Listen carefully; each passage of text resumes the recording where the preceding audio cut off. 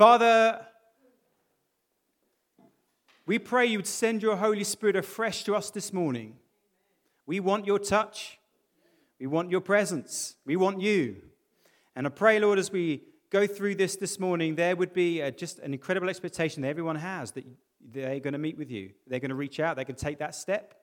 And thank you for what you're going to do in advance. We pray for miracles. Pray for signs and wonders. We pray for an infilling of your Holy Spirit.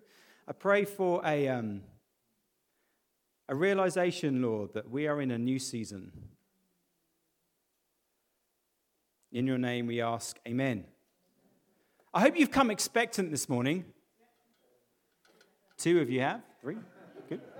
We could keep going all day until everyone says, yes, fine, we'll be there as well. Right.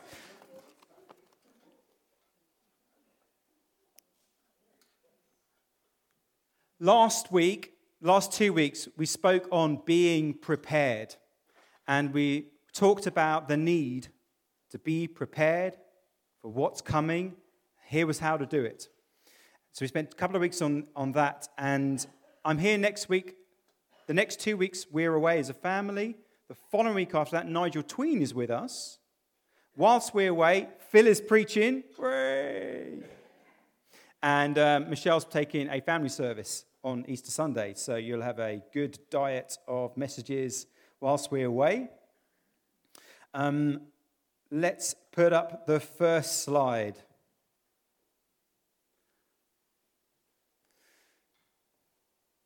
I don't normally preach messages like this, and this is a little bit more how I used to preach in detention. And I thought I would just go off. I called it going off the deep end this morning, and trying to bring you along with me, and hopefully you'll understand what on earth I'm on about.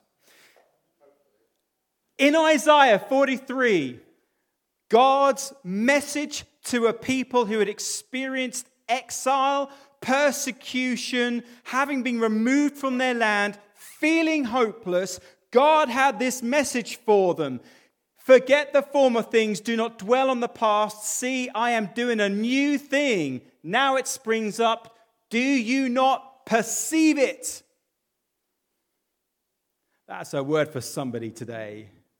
God is doing a new thing. Do you not perceive it?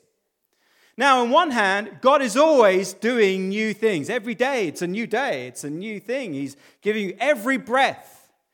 Head above your, roof above your head.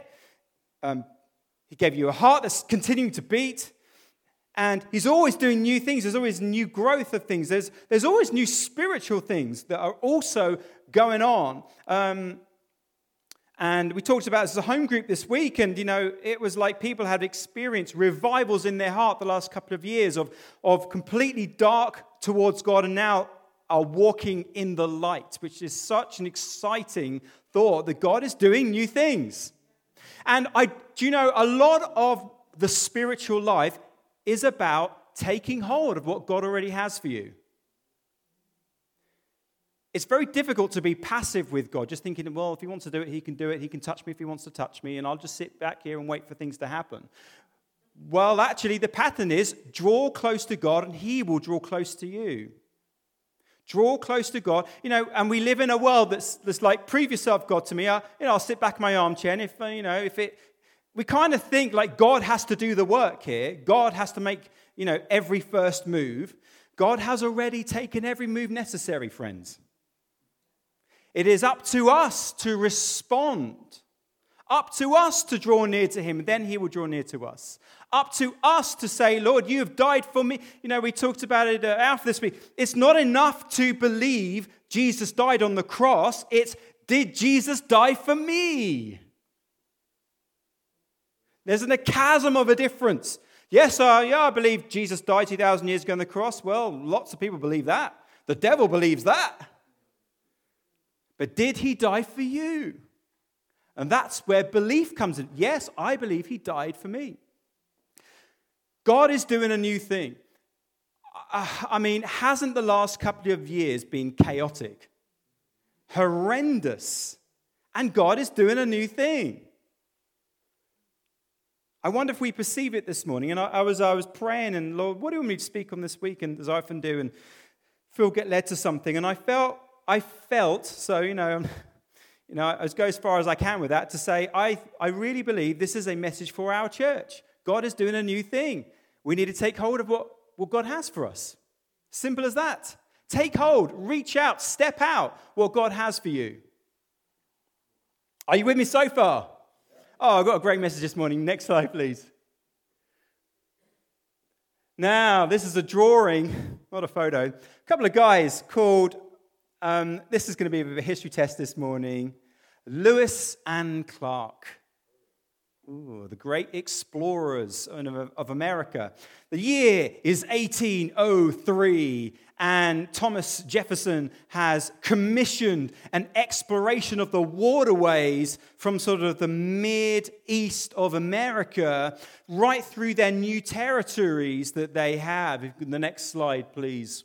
You can see where they start on this journey from what was the United States through what was Louisiana, that they just acquired that whole area in purple.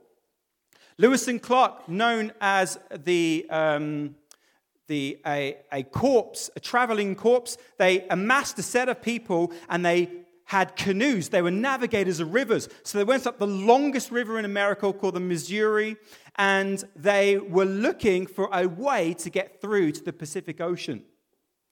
And as they went on their journeys, they traveled obviously hundreds and hundreds and hundreds of miles. They produced these sort of early maps of America and showed what flora and fauna was around, and discovering lots of new things. And as they went on the journeys they were so used to navigating rivers and canoeing and everything that required, they were sure that how long this whole journey was going to take. But then something stopped them in their tracks.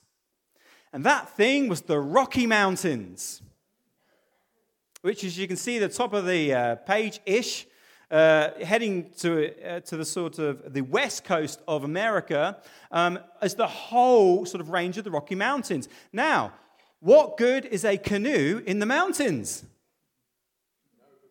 I am not an expert on canoes, but I can see that there's a problem. Canoe and a mountain. So guess what they had to do? They had to ditch the canoe. Turn to your neighbor and say, I need to ditch the canoe. Because you can't canoe up the mountains, as far as I'm aware. I'm sure someone will say, well, you can if you do this. Anyway, the other thing that happened is they needed guides to get through the Rocky Mountains. They didn't have enough navigational skills to work out how to successfully navigate the Rocky Mountains right through to the Pacific Ocean. Next slide, please. So they had to get indigenous travelers to go with them. Particular lady was picked upon, as it were, to be the main sort of tour guide through. They made friends with tribes. They stopped certain tribes fighting each other. And in American history, everyone, if this was an American church, everyone would know Lewis and Clark, like back to front. They would know this story much better than I do. But it's an incredible story because what it teaches us as a church, as people, is that we go on an expedition expecting to use what we understand until we reach the thing we don't understand. And then we've got to completely change tack. It's as it were. Take yourself back almost 2 years to the day, 23rd of March, 2000, 2 years to the day, 23rd of March, 2020. Life was about to change forever. And we kind of vaguely had an idea it might be coming, and suddenly, boom, church was online, thinking it might be a few weeks of this. My boss was saying, we'll have a big celebration in about 6 weeks' time. We'll all come back together, have a great big party. COVID was over. Well, here we are 2 years later. And we're thinking, well, maybe COVID was the big event. And everyone's like, oh, COVID. And now we've got a war in Ukraine. Now we've got cost of living crisis. And all the time we're saying, in a manner of speaking, we're saying the canoes are no longer that useful. We're always leaning back on what we've learned in life experience, but this is new territory, isn't it? That's how it feels to me. It's always new. And we miss out if we don't grasp God is also doing something new. You know, we'll get on to the next bit because I think this will be really helpful. Next slide, please. So, as you study church history for the last 2,000 years, there have been something called a revival. It's a bit of a blanket term for basically a move of God.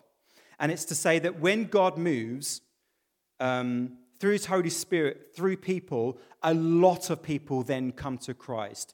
And it doesn't stop there. It normally starts with a lot of people coming to Christ, and then that transforms society because so many then are Christians that it ends up changing the laws, the structure, education, health, whatever it is, whatever gets in the way, as it were, gets sort of changed. But if you study it in detail, the question is, why did the revivals occur? And actually, what you see is they were a spiritual reaction that God was doing to what was happening at the time. In this country, or I should say the UK, the last big revival, you would say, was the Welsh revival of 1904, 1905. And what then happened was, in the Welsh churches, there was a huge outpouring of the Spirit. That then eventually led to Elim, which is what we are as an Elim church. And it was the Pentecostal movement that had started in the States, came over to Wales, exploded in Wales, then in England, and is by far the largest denomination in the world today. By far. And is the fastest growing in pretty much every single country in the world, including this country, where we see now the Pentecostal church is by far the church doing by far the most church planting, growth, the largest churches in this country, all Pentecostal churches. And Elim has a flagship one up in London. It was a 15,000 at one point. It then split up into different groups, Filipino, Spanish speaking and things. But the main church, I think, is about 5,000 still. And then you've got churches like KICC, which is a Kingsway International Church. They have approximately 12,000 people in a single campus in this country. So the largest churches, including the largest church in the world, which is in South Korea, has approximately 800,000 people attending the single church. I was at a meeting a couple of weeks ago, and it was a black friend, a Nigerian guy. No, he was from Côte d'Ivoire, Ivory Coast. And he said his mentor pastors a church of 150,000 people, all Pentecostals. But why did it occur?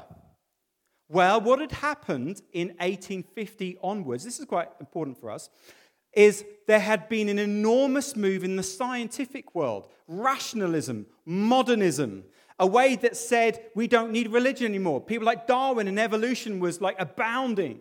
And there were all these thoughts coming into the church, and the church capitulated and said, maybe they're right, maybe the Bible is wrong, maybe we can't trust the Bible. And Christianity looked like a dead religion. People would come into a church, read off a sheet, and go home. And they were like, that's Christianity for most people. Like, you sing some songs and say some words, you go home, you might read a Bible during the week, you might pray, but there's nothing to expect more than that. But then the Pentecostal movement came and said, there's more. God was doing something new. And the Holy Spirit, and so what happened was, a church meeting like this, someone would start speaking out in tongues, other people would be falling over, other people would be prophesying, people would be like, what is going on? But it was a breaking away from the rationalism of the time that said you don't need anything more than these words on a sheet. Fast forward a few more years, and many of you, I think, have been part of churches where there have been moves of God. The church I used to attend in Crawley in the mid-90s, we had the Toronto and the Pensacola outpourings in the States. The pastors went over there, came back. People started falling over. Now, I've never fallen over. I don't know if anyone here fallen over with power of God. A couple, okay. I never experienced it, but I tell you what, it whetted my appetite. It whetted my appetite that there was a Holy Spirit that was interested in people, and he wanted to empower people. Now, I've shared my testimony a number of times with you. I shared it with Home Group on Wednesday because it's like they hadn't heard this, but the Holy Spirit is the reason I am standing in front of you today. I couldn't give it anything else any other credit. What I mean is, I was a very quiet, shy, unconfident person right into my mid-20s. There's no chance you'd ever catch me up here, which is probably what most of you are thinking. You never catch you up here, right? That's how I thought. I'm never going to be up. And I remember giving an announcement somewhere in my mid-20s, right? And I remember the most awful experience of my life. Everything was sweating. I couldn't think. I had brain fog. Anyway, eventually, bizarrely, got a job as a chaplain.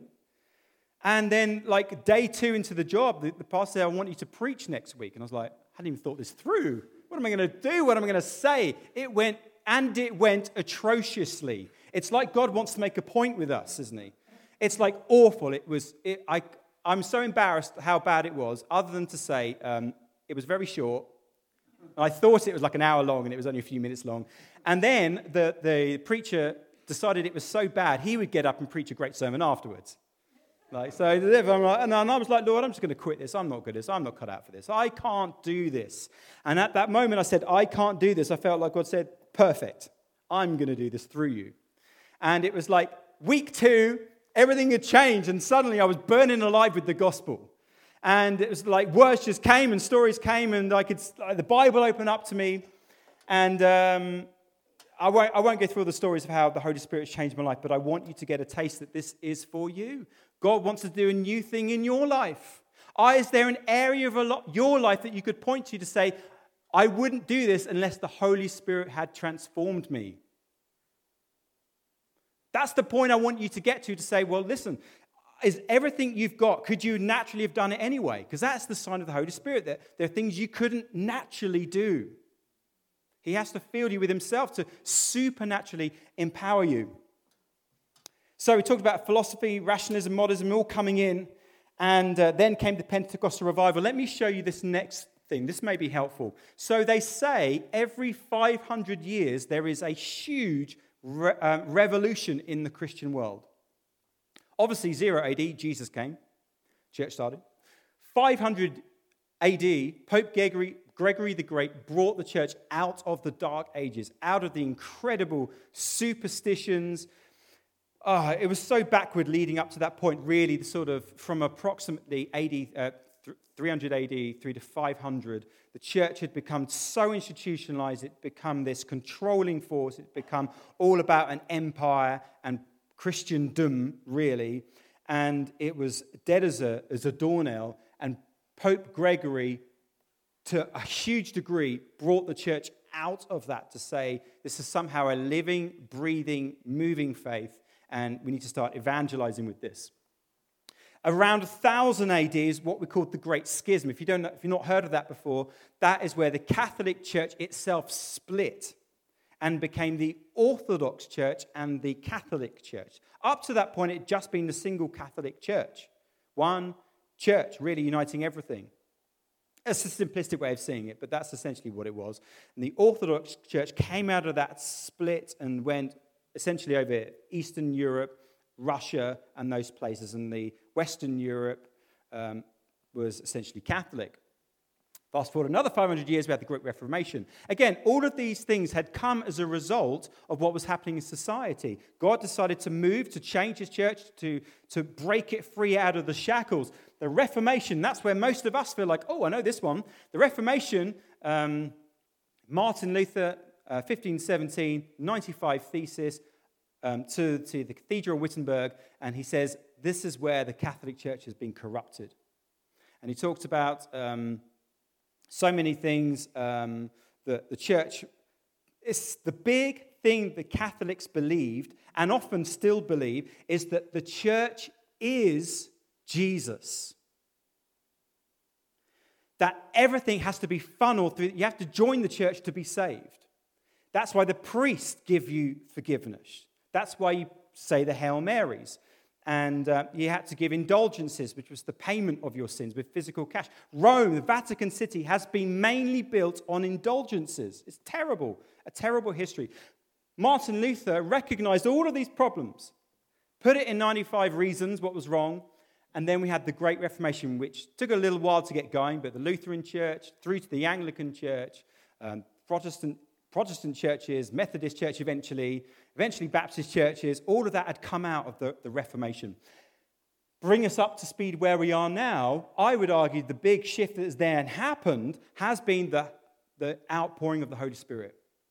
That is already happening and beginning to happen and is exploding across the world. Is this making sense so far? Cool, we're going to go somewhere really cool this morning. So next slide, please. The church has to continue throwing off the things that are restricting growth, like trying to canoe the mountains. Let me ask you the question. You've had 2 years of thinking about this. How many of you, I'll be first on this list, you've spent 2 years thinking. You've been forced to be isolated, and I've thought through everything a million times because I've had the time to think. And you're just not in contact. You're not in the same rhythms and cycles of things, so you're able to think. And it should spur us to say, what things are we ready to give up? What things are we saying we don't need that anymore? We had that moment as a church to think, when we regathered, what things do we want to get rid of? What things should we start new? And we started some new initiatives as a church. But it was a great sort of reset for us.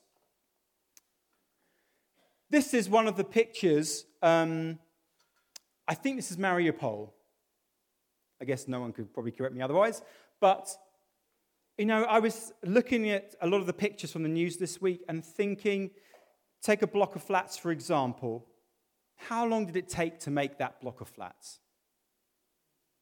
A year? I don't know, 2 years? How long did it take for families to occupy them and to decorate them as they wanted, to put furniture in, to inhabit them as homes, and for it to be familiar and the place people would grow up and consider it their home and their neighborhood, and they made a community? Years to create all of those things. And then how long did it take to destroy it? A split second, destroyed. Isn't that like sin? How destructive is sin? And I thought, what a picture of evil it is that a bomb comes in and it destroys in a moment what took years to build. And, when you see the pictures of Mariupol and Kharkiv and all these places that have been decimated, been flattened, don't you look at it and just think, what a mess we can make of things? What a mess. What destruction, how easy it is, how long it takes to build something and how quick it is to destroy it.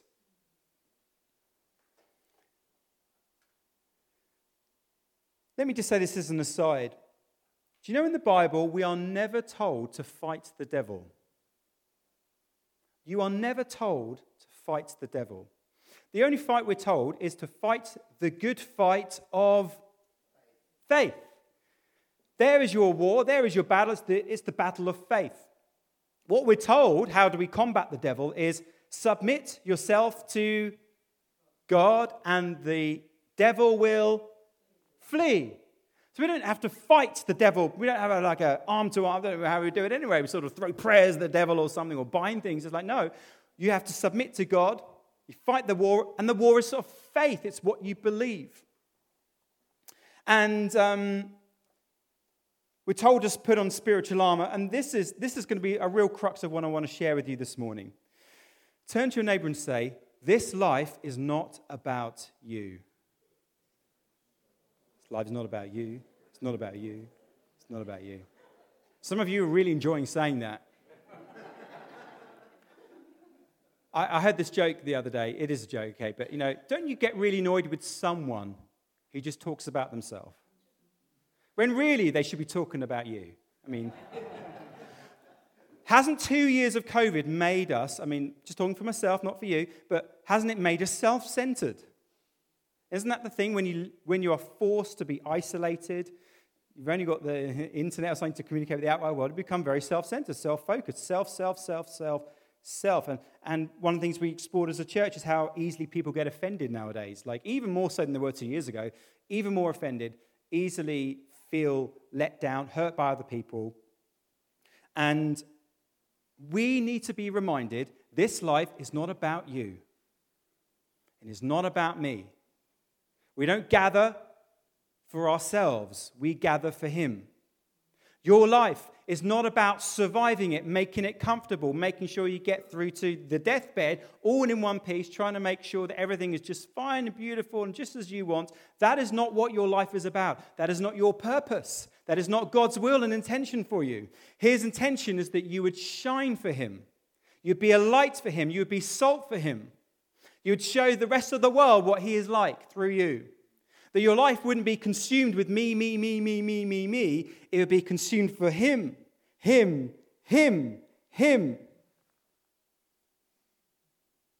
Someone say amen. Because like this, I can't even begin to describe how transformational that single truth is. When you've worked out your life is not about you, it isn't. How depressive a thought if it was that case. If life was really all about you, your iPhone, your iMac, your iTunes, your me. I mean, if you've ever been down that road, I certainly have, of where it becomes all about you. What do I want? My dreams, my this, my that. How depressive a life is that? Because you'll reach the end and it'll never be enough, and you'll always want more, and you'll never be happy, and you'll be the most depressed. And then, of course, people let you down. So you feel hurt, you feel betrayed, you struggle with unforgiveness. We spent a couple of weeks talking about unforgiveness. And all of these things come into the melting pot because it's all about me. It's about me, and people are hurting me, and I'm not recognized for what I've done, and people aren't validating me. And it's like, it was never about you. You're free. It's all about him. Is this making any sense to anyone? Is it just me? It's like getting off on this. Here's something that you need to let go of. Say goodbye to your old negative mindset. You don't need to live that way anymore. You don't need to live your life. The first thing maybe you've already done this morning, so I wasn't hearing any conversations, but someone said, how are you doing? And your first thought was, how am I doing? Oh, I've got a pain right here. I've got a pain here, I've got a pain here. Oh, I've had a bad week. It's like self-consciousness on steroids, just like, how am I? And it's like, get rid of that negative mind that consumes almost all human beings on the planet, consumed with self. You are not living for you. Today was a gift that God gave you. You didn't deserve today. God gave it as a gift to you. The sun is shining. And you probably didn't say, thank you, God, for a beautiful weather this morning. Maybe someone did.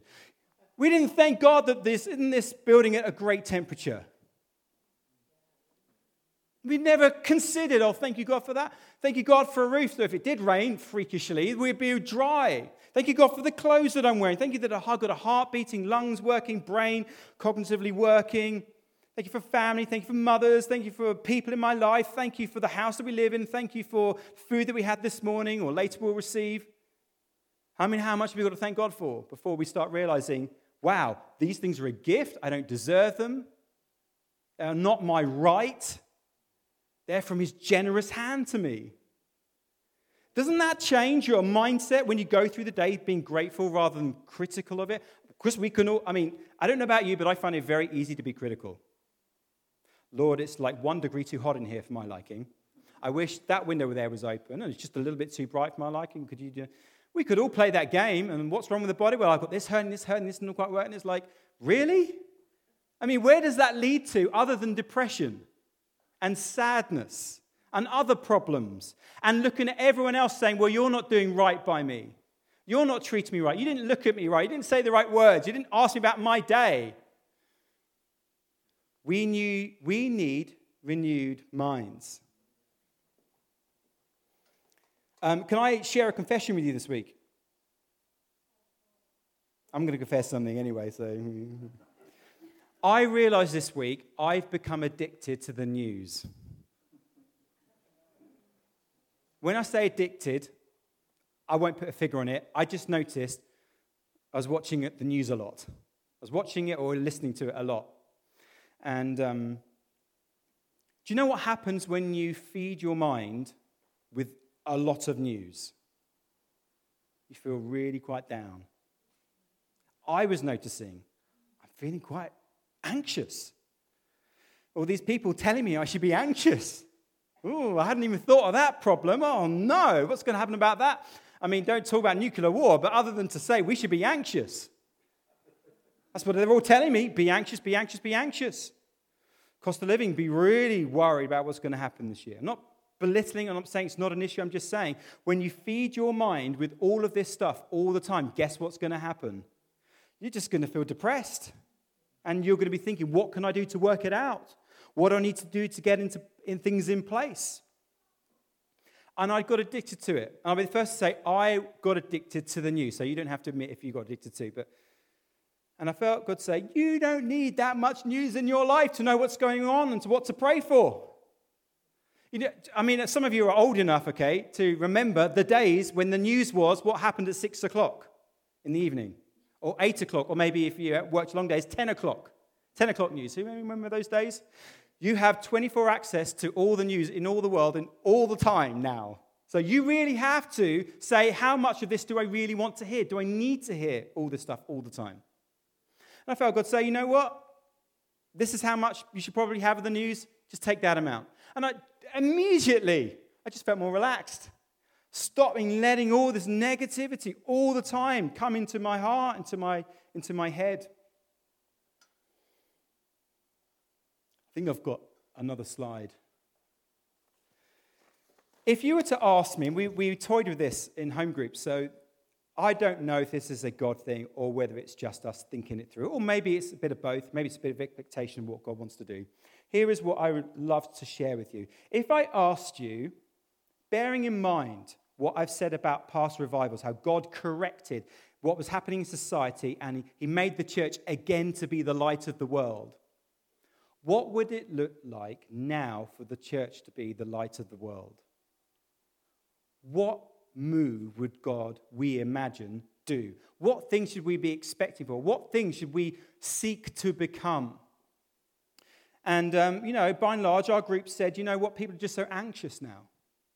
I know as a pastoring a church, how many of you guys struggle with anxiety and cares and worries? We live in that age of, mental health is just going through the roof as a problem.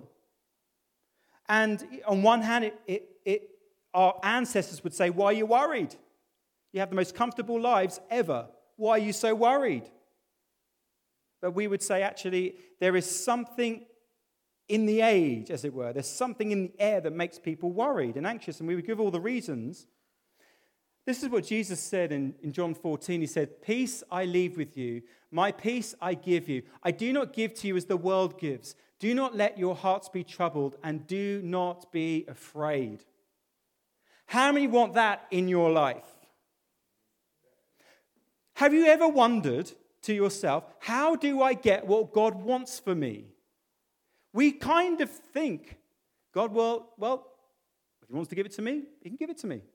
Kind of passively, and this sort of sense of, it's all on God's sort of side that these things happen.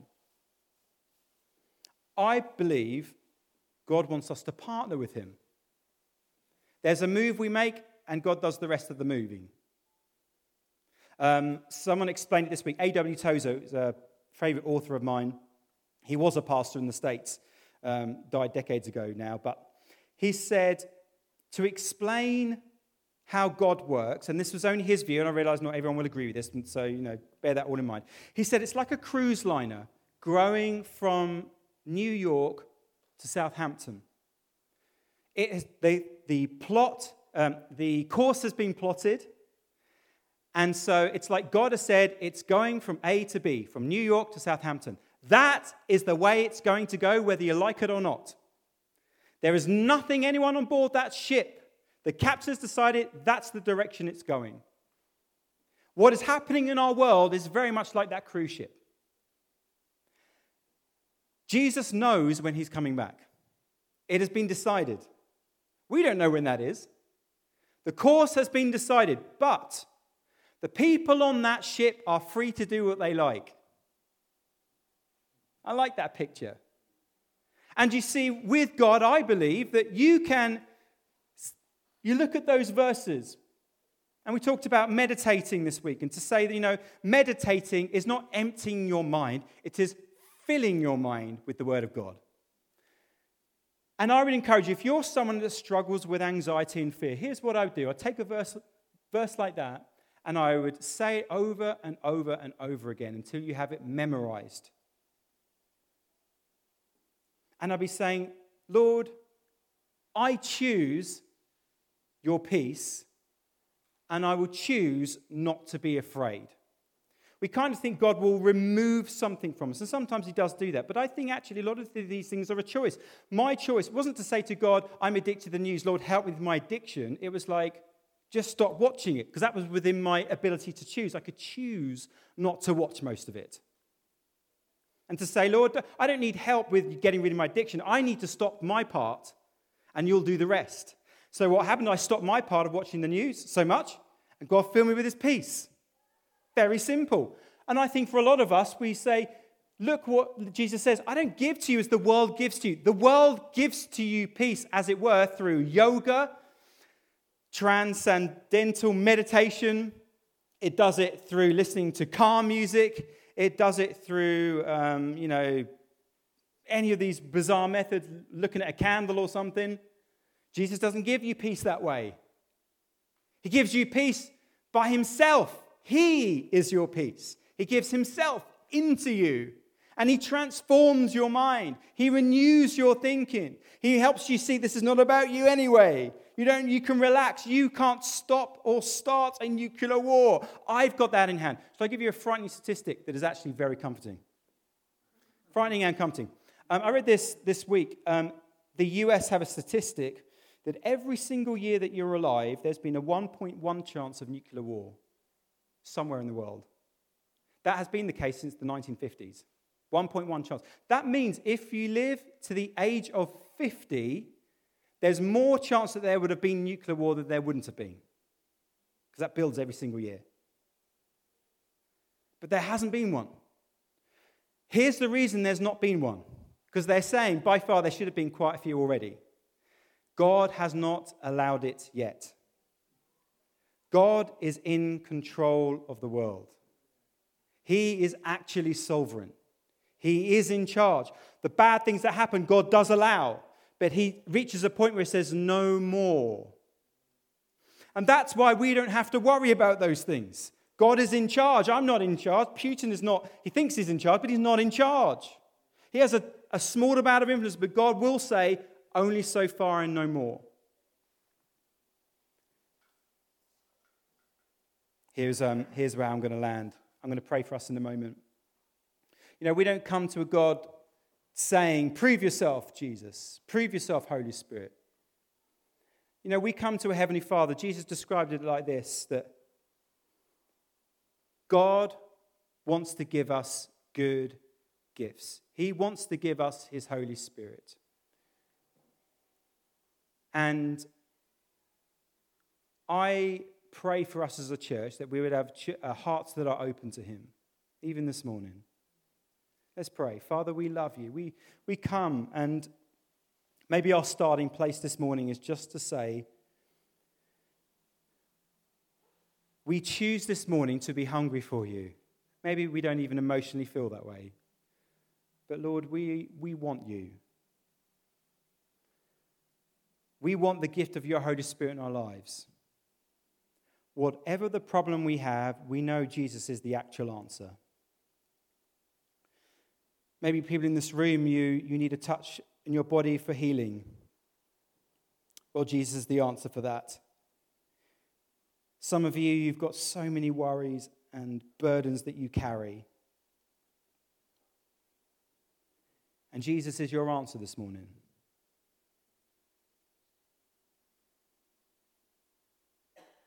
Some of you, maybe it's a money problem. And you just can't get your head around, is Jesus really my provider? Is he really my employer? Is he going to let us sink? And I want to encourage you this morning, Jesus is the answer. And in the West, we're so used to working it out ourselves, finding the outcome that we're after. We don't even turn to him in prayer. And, all these things happen in the world. May they draw us to our knees to say, Lord, we cannot do this without you. We are vulnerable without you. We have no refuge other than you. May you reveal yourself even this moment, Lord, as the God who always provides, who always looks after, who heals, who renews our minds.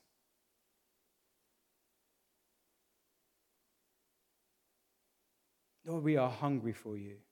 We are thirsty for living water. We are hungry for the manna from heaven. We don't want to see in a history book about revivals and people being filled with the Spirit a long time ago. We want that to include us. We want to be a church that is led by God's Spirit and not by a person. We want to be a church that are stepping out in faith, that we grow in boldness and courage in our faith as witnesses. That, Lord, you would fill your church to be empowered as witnesses of you. Not doing things in their own strength, not just trying to survive life. But saying, Lord, this life was never about me, and I pour out my life for you and say, Lord, I surrender everything I have. You are mine and I am yours. I'm now hidden in Christ. I've been bought with a price. I'm no longer my own. I belong to you. I'm now a child of God. The precious blood of Jesus has covered me. It has atoned. It has changed me. I am now a joint inheritor with Christ. Whatever is Jesus is now mine. Every blessing in the heavenly realms has now been given to me. I mean, how much more do we need? But Lord, I recognize the step of faith that it takes, because I don't believe Satan even cares if we attend church. We kind of think, man, if we just gone to church, that would be enough. Maybe he doesn't even really care much. We read the Bible. I guess he gets a bit anxious. Oh, they're reading the Bible. Maybe they're praying. What he cares about is when people believe. When people take the step to say, I believe this is true. And I stand with the truth, and the truth sets me free. We thank you, Lord, that within ourselves, we don't have the truth. You are the truth, and you come and live inside of us.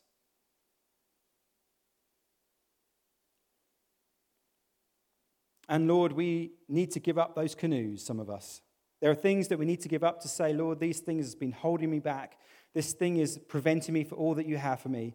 And Lord, I pray you'd expose the lies, expose the things that are preventing us from going further in you. In your precious name, church said, amen. Amen.